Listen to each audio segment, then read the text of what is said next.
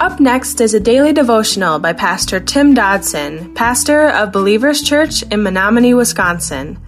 Subscribe to our podcast by visiting burningdogradio.com and clicking on subscribe. Thanks for listening to Burning Dog Radio.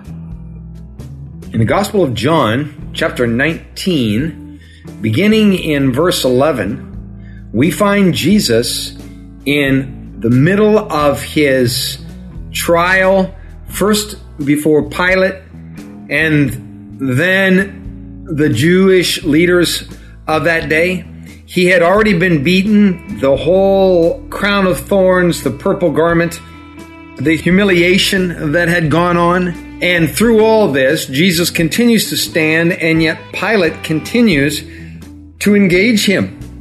Now, even though we're in 11, we're going to go back just a bit to pick up for context. And we're going to begin in verse 6. It says, "When therefore the chief priests and the officers saw him, they shouted, 'Crucify him, crucify him.'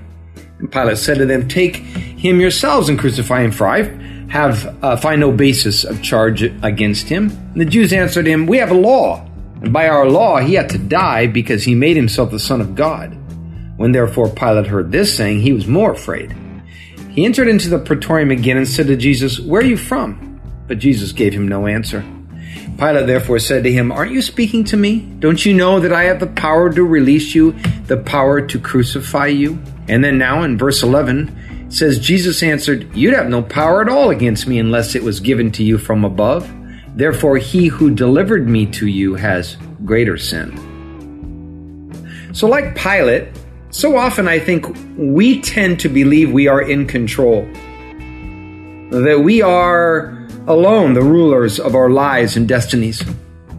But Jesus here tells Pilate what we all really need to hear, and that is you could have no power at all unless it has been given to you from above. No matter how much we might want to believe it, we might even want to chant it like a mantra, but gang, we are not in control. Life and death have a way of overruling any feeble attempts on our parts to wrestle dominion out of our God's hands. Indeed, it may sometimes take a lifetime for us to come to that reality. Most of us will fight this battle our whole lives, and yet every one of us will finally lose that war in the end.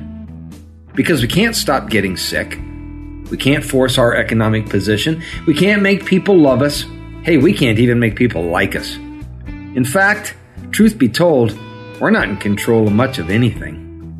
The bottom line is that Jesus is the King of Kings, no matter what you decide about him. But where you stand is determined by what you decide about him. Matthew records that Pilate's wife came to him, and because of a dream she had had, she warned him to have nothing to do with this Jesus. And then to make matters worse, Pilate hears off the street that Jesus claimed to be the Son of God.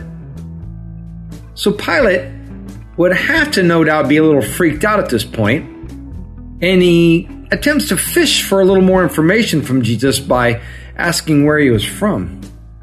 But Jesus gives him no answer, and therefore gives him no satisfaction. Pilate's response was to tell Jesus, or maybe to tell himself for reassurance, that he had the power. Still, Jesus was not impressed. It appears that Jesus did not answer Pilate because Jesus knew the discussion, was essentially over. Pilate had hardened his heart. He had committed the unpardonable sin. He had rejected Christ, and he had blasphemed the Holy Spirit. Therefore, game over. Verse 12 of our text says, "At this Pilate was seeking to release him, but the Jews cried out, saying, 'If you release this man, you aren't Caesar's friend. Everyone who makes himself a king speaks against Caesar.' And when Pilate therefore heard these words, he brought Jesus out, and he sat down on the judgment seat at a place called the Pavement, but in Hebrew, Gabbatha. Now it was the preparation day of the Passover. At about the 6th hour, he said to the Jews, 'Behold your king.' And they cried, 'Away with him, away with him. Crucify him.' And Pilate said to him, 'Shall I crucify your king?' And the chief priests answered, 'We have no king but Caesar.' So apparently, the people would hear none of it. And it wasn't because they didn't have the opportunity, but because they too had hardened their hearts. They had refused to hear. Each and every one of us will have that same opportunity, and many of us that same reaction. It was clear here that Jesus was not going to cast his pearls before swine, as he speaks of in Matthew chapter 7, verse 6. Perhaps we all should take a lesson here. We need to learn to recognize a soft heart, as well as one that's closed, as well as one that is a locked door.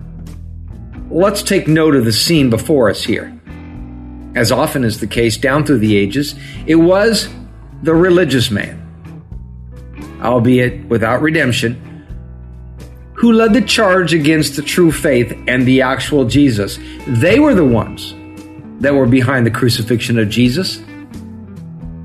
Clearly, evil can come packaged in a facade of religious overtones and pretty packaging. Pilate proved ultimately to be a rather pathetic individual. He admitted Jesus was innocent, but he lacked the backbone to step up and do the right thing.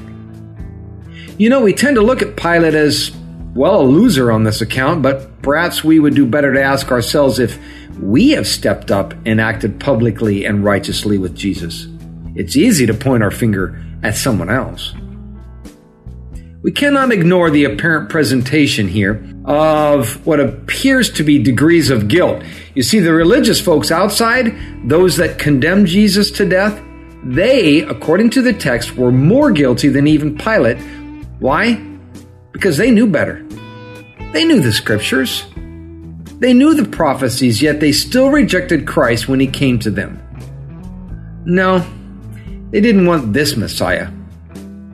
They wanted something, well, different. And you know, they still do.